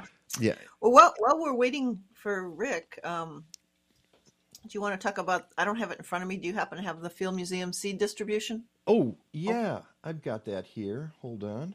At least I know where that one is. Give me 2 seconds. I'll just keep watching the red cardinals out on the feeder while you're doing that. Yeah. Oh, there he is. Let's see how this works. Anyway, the Field Museum is going to be running a native plant seed distribution program with seeds sourced from their own gardens. And they have a form that you can fill out. You'll have to find it, Peggy, because I can't give out this URL. It's just too long. It's not even that long, but it's just... but there's something... It's an AUA newsletter, Advocates for Urban Agriculture, so I'll have to find it. Well, we're talking to Rick. Or I can forward it to you. In fact, I will do that right now. So You're back. Let's see how this holds up, Rick. Here's my back. Thank you. Back. Yeah. Here's Okay. my front. Yeah, we know how that works. I'm doing a Peggy right now. What? He's making What? fun of you, Peggy. I'm busy copying and pasting. What were you doing? Nothing. It doesn't matter. I was doing a Peggy. I was doing this. That's how you were kind of looking into the camera, Peggy. That's okay. Oh, that's because I'm trying. Peggy, by the way, I'm flipping between. I've got Chrome open. I've got Firefox open. I've got Restream open. I'm flipping between them all here. No flipping. No flipping. By the way, your natural wakings from last month again was fantastic. A lot of great information. Thank you. Well, now we're waiting for your this article month. one of this month, Rick. I'll get there. And then the place that I get it from, JD Mill, here around the corner from my house. The guy always says that people are always commented about how they rely on a lot of stuff in there. JD Mills is a fantastic health food store right on Chicago Avenue in Evanston, just literally 2 blocks over South Boulevard. It's got some of the best stuff. So people from Rogers Park, it's like literally like a 3 or 4 drive. It's really, really great. Yeah. Thank you. Okay. Your connection is a little wonky today, Rick. We'll see how well it holds up. Start talking, yeah. Yeah. But I'll just put this up right away because you sent us some really interesting stuff about what's going on in near Beijing and in Beijing with the Olympics. In China. Yeah, and as I said to Mike when the show started, as I was watching the moguls and the snowboarding last evening, just kind of had a total different view of it after reading those articles. Yeah, and almost like they have to zoom in to make sure they don't pick out the brown spots, right? Well, yeah, if you look at this, you can see that this is a part, as you sent us some terrific articles that show us that this part of the country really doesn't get a lot of snow. No. Or water. Or water. I think that's the big thing because a lot of snow. It's kind of like having the Olympics in the mountains east ago, as opposed to Squaw Valley, which is where 1960, which gets a ton of snow. And, similar to what happened with Lake Placid in 1980 in upstate New York and in British Columbia, they just didn't get good snow. I mean, they had some snow, but it was kind of like that wet stuff, and they were basically hauling it in. The difference here, as Peg points out, is it's a dry climate. And as the article in 2015 from the New York Times came out and said, you guys really think we can have Olympics here? I said, don't worry about it. We can make snow. And we all know that takes anything and everything, so they might as well make snow. But the problem, though, and this alludes to Peg's point, is you still need to get the liquid to go through the snow blowers to make the snow. And they don't even get the liquid. So they're basically the liquid or the water from other parts of China into this snow.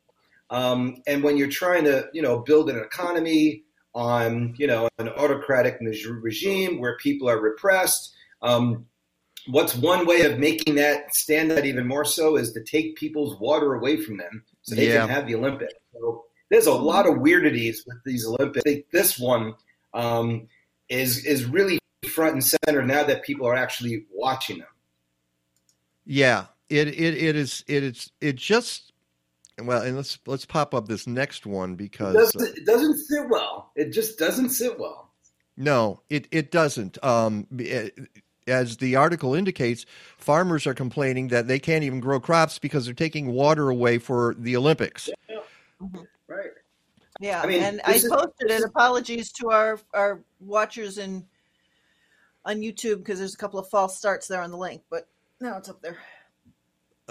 What? Yeah, this would be similar to the Olympics being in Squaw Valley, up there in the mountains outside of Lake Tahoe, and all of a sudden you go, you know what, guys, we're in a snow. Even though they got a lot of snow earlier this year, we're going to take all the water from the farmers in the Central Valley of California. Now, we know that's not going to happen.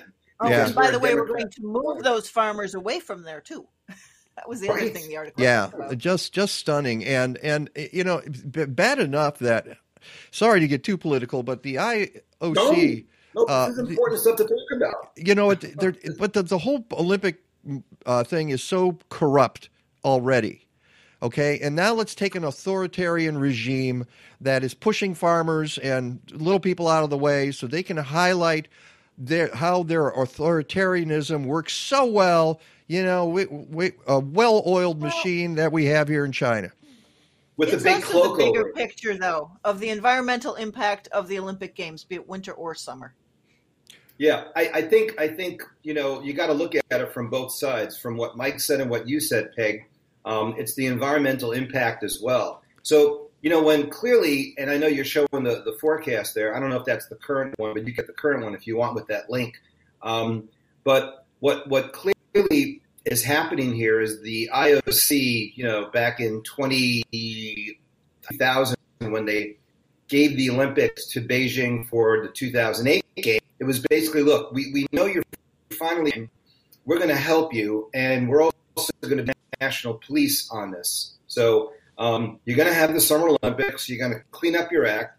You're going to open up, you know, your stage, your world stage to, you know, human rights deficiencies, which is what they did. And China responded by, you know, pulling back on things, building cities, all that other stuff. They cleaned up the air, but literally within 6 months, the smog was back. I mean, no one thought it was going to go away. And I think it was like right after that, they gave them the Winter Olympics, and they said, okay, well, you're going to get a second try at this, all right? And the second try is obviously meeting up with horrible results due to that. You know, there were some, you know, political tensions leading up to this. Trump didn't help by calling them names, and they were the reason why we have the, you know, the COVID-19 pandemic and all these other things. Yeah. So the stage was already, you know, on little you know, size milk cartons that were a year old. You know, if you think about it from that way, and it was already shaky. And then obviously what's going on with Russia, and so all of this is like leading up to a point where everybody just wants to go like this at the start of the games when they light the torch. But everybody knows as soon as when that torch is out, we go right back to where we were before. But these things that are being shown with the environmental impact and the fact there are people actually being hurt to get the games going, that talked about really, really does. Because, you know, at what point did Olympics become, you know, the bearer of good things for all people as opposed to just getting, you know, the economy going and then it trickles down eventually? I mean, look what happened in Russia. Literally a week later, after Sochi ended, I mean, Putin was in Crimea, and that was it. And it was like, okay, are we going to put boots on the ground? No, we're not, because they were nice to us for a while. So you know, this happens a lot. I mean, in 1972 in Munich when they had the you know, the wrestlers from Israel murdered.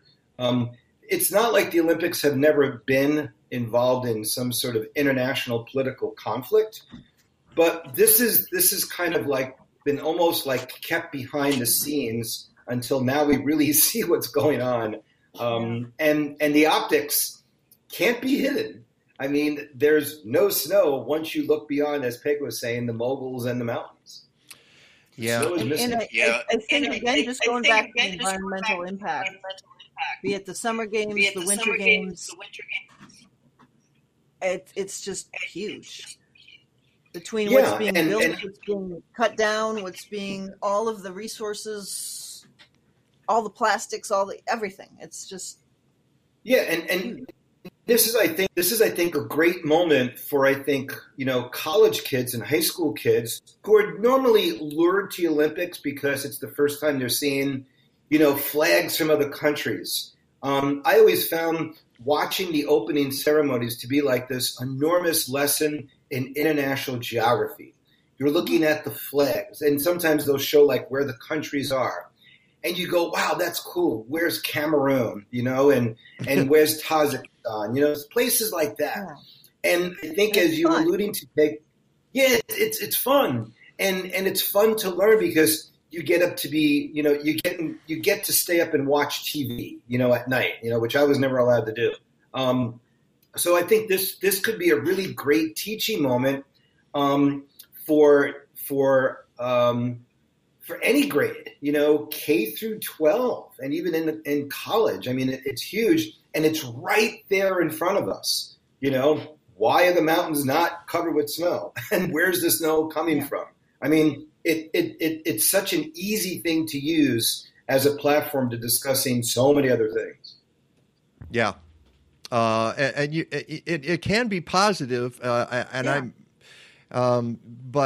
boy, the Olympics are badly in need of some reform.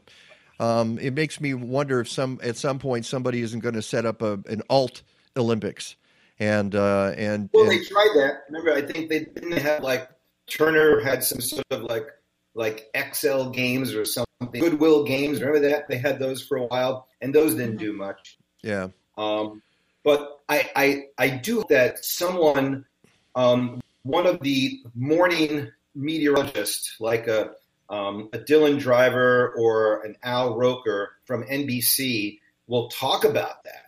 And at the same time, make it to the point where if it is talked about, it's talked about from a standpoint of you're not going to turn people away from watching. Because right away, the NBC execs are like, all right, you're saying all these great things, but now watch. And we've spent a lot of money.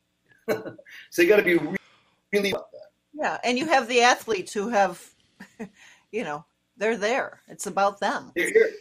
Right. Now, our hockey team isn't there. They didn't go. But I'm curious to hear how the snow is, because it's all fake snow. And they have fake snow all the time, or they human-made snow all the time. On mountaintops. It's usually in the areas where they try to replace the snow that is taking you from, say the middle of the trail off to the left, so that they're kind of they're smoothing over the edges and things like that. But this is almost 100% all man-made snow, so it's kind of odd from that standpoint. Yeah, and that's a big standpoint. And you were talking about geography and maps, and you get a chance if you see something like that. Now I've learned where Beijing is in China, and where these things are occurring, where the various events are happening in China. I have to ask you a question. Are you in a new room today, by any chance? A different room from where you usually are, Rick? I'm in the same room. Yeah. Is it? Room. Oh, okay. It's just and I apologize to our listeners and viewers. It's shaky, the connection. It's sort of choppy today. So, I mean, I did a Zoom session yesterday for an hour and a half with a student. It was just fine. Really? Okay. Yep. All right. Let's take a look at this, because this is what came through here, February 1 to 3 earlier this week. You sent us, and there's your highlight of the 13 and 12 inches of snow. Mokina had 14.3, I see. Yeah, and in those Republican strongholds from Will County, apparently the people down there didn't think it snowed that much. So I'm curious about that. What? What are you saying? That's a joke. Oh, okay. They still don't think it snowed. Put it that way. Oh, okay. It was fake news. All right.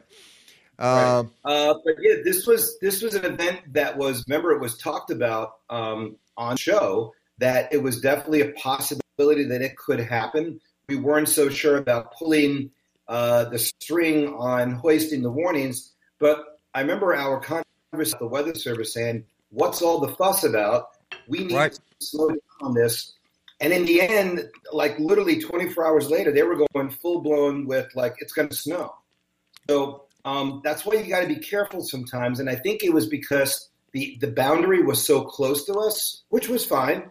And it was going to be two events. The first one nailing us, the second one skirting us. And then the third one, which was lake effect snow, which never materialized, even though we had some lake effect snow to about an inch or so. But that was also, that one ended up going further north.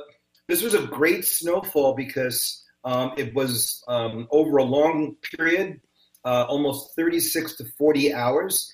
In addition to that, areas to the south of us got almost 15 to 18 inches in some areas, and the ground was warm, so whatever snow fell is now melting into that soil. And remember, I talked about this last week, that they were in need of moisture, and this snow is now melting and going back into the soil. So in 2 months from now, when the farmers start preparing their fields, they got a fairly decent amount of moisture. So this was a really amazing event. It went all the way from Colorado through the Southern Plains into the Midwest and then into the northern part of the Northeast. What's really amazing is that you had at one point moderate to heavy sleet.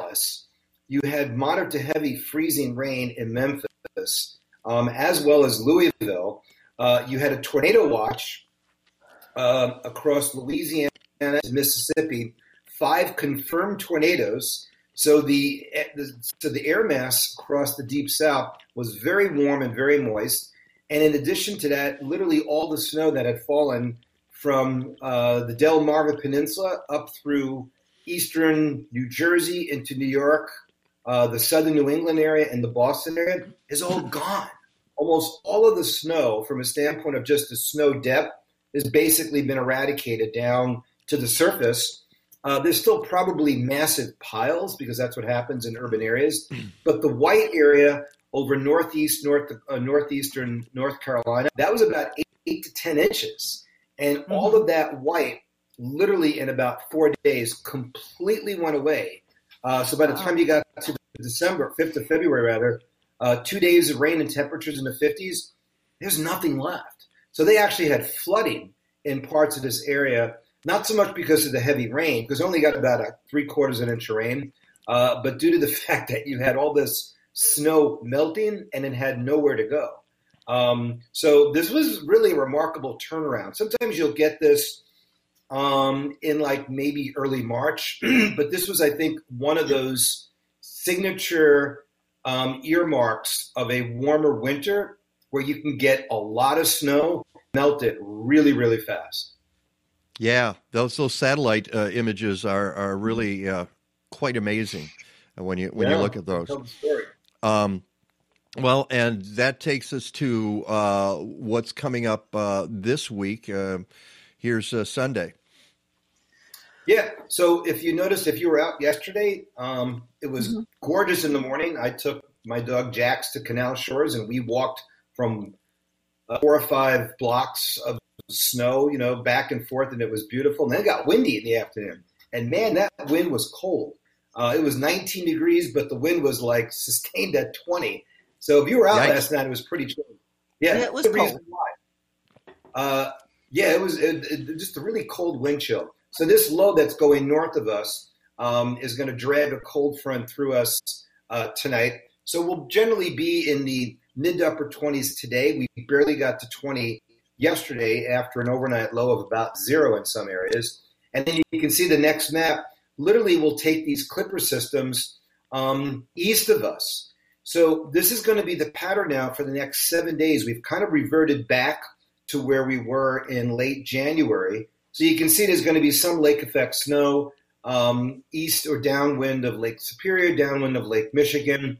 The lakes are about 32 to 33% covered. We're ahead of where we were last year, but there's going to be no more lake effect snow downwind of Lake Erie. Lake Erie is completely frozen over. Now, granted, it's a thin layer of ice, but it's enough where it's going to keep any ice from forming. So tomorrow's weather, a cold start to today, maybe low teens, afternoon high close to 30.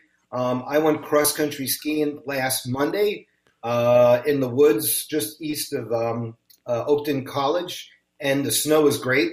And I'm going to go back again tomorrow. That's my routine. I teach there during the day, and I ski in the afternoon, and the snow is fantastic. It's great. I mean, last Sunday after I had my show with you guys, I went and played ice hockey, 2 blocks down the street. How was that? Did you score any goals? I was the goaltender. Yeah. Oh, okay. Being that it was mainly kids who were playing. Stop any goals. Did I stop any goals? I was hoping you wouldn't ask that question. But I had a couple of dings on my shins. But other than that, when you're the big guy with the stick, you become the goaltender. Well, did you have an actual goalie stick, or was it a regular? Yeah. No, okay. I played hockey when I was in high school, so I was a defenseman and I was a goalie. So I got all that stuff. Yeah, I was pretty athletic. Yeah. But again, the snow out there, if you remember, and I know payback of types of snow, things like that. If you remember, even though we got all that snow last year, it was really dry. It was very late, and it melted so fast, and you didn't get a chance to enjoy it. And then the year we had snow, we literally had rain, snow, rain, and it was full time. This is actually really, really great snow, and it's going to be around for a while because I don't see anything real warm coming at us anytime soon. Basically near to slightly below normal, and that should help us enjoy the snow or allow us to enjoy the snow. So this is Tuesday. So Tuesday's map shows another, area of plains area, if you want to call it that, coming in from the south and west. And it's interesting to note that the downslope warming over Nebraska and South Dakota yesterday produced temperatures almost in the mid to upper 50s because there's no snow in South Dakota and northern Nebraska.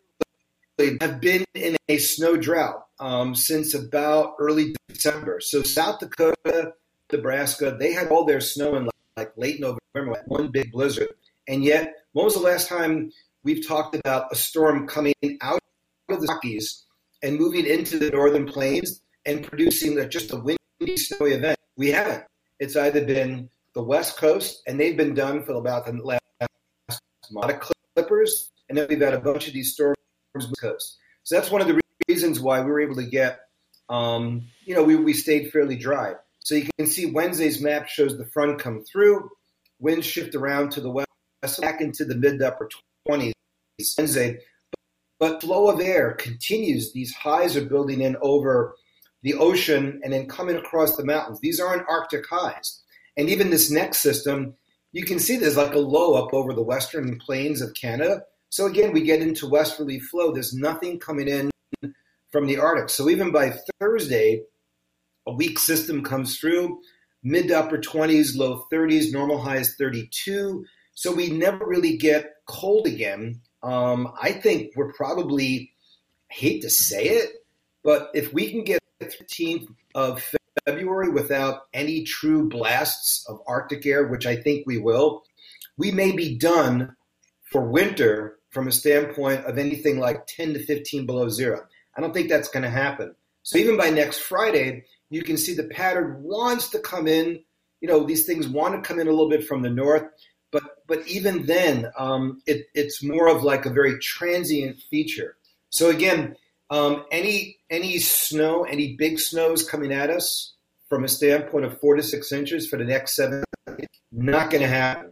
You can maybe get like a little 1 inch, 2 inch thing, like we had Friday night. We had those 3 hours of snow that came through. But the roads are in good shape. There's a lot of residual salt. All we need to do now is clean up the sidewalks and the alleyways. I really feel for the sanitation where we have to try to pull these, huge, bins of garbage that are now probably doubly packed, and you can't because there's snow around them. So that's really hard. So this is the year when winter really begins, I think, get people down. So you can see the 6th to 10th through the 15th of February has all that warm air west of us, still a lot of cold air east of us, and again, above normal temperatures across, the California area. And this goes all the way through the 18th of February. And again, you still have these little shots of cold air coming down the Great Lakes. So we're kind of in between normal and slightly below normal. That's kind of like how we're going to be. But the chances of getting storm coming out of the plain states with this type of setup, I mean, the jet stream literally has gone through a split again. So we got into that polar vortex for about 3 weeks. We got our cold weather. We got our snow. And now you can get to enjoy it. So literally I would not be surprised if over the next 2 weeks, what we have out there right now is still there, and that's what you want winter for. You want to be able to enjoy the snow. You want to be able to embrace the cold. Okay. I'm going to let you go because it's still a little choppy. So but I think everybody got the gist of this. No major storms, no major cold for at least the next couple of weeks. Yeah, maybe we should check to see if someone monitoring the Olympics listen to us and is jamming us. Yeah. That wouldn't surprise me. Yeah. Maybe NBC. It's a meta problem.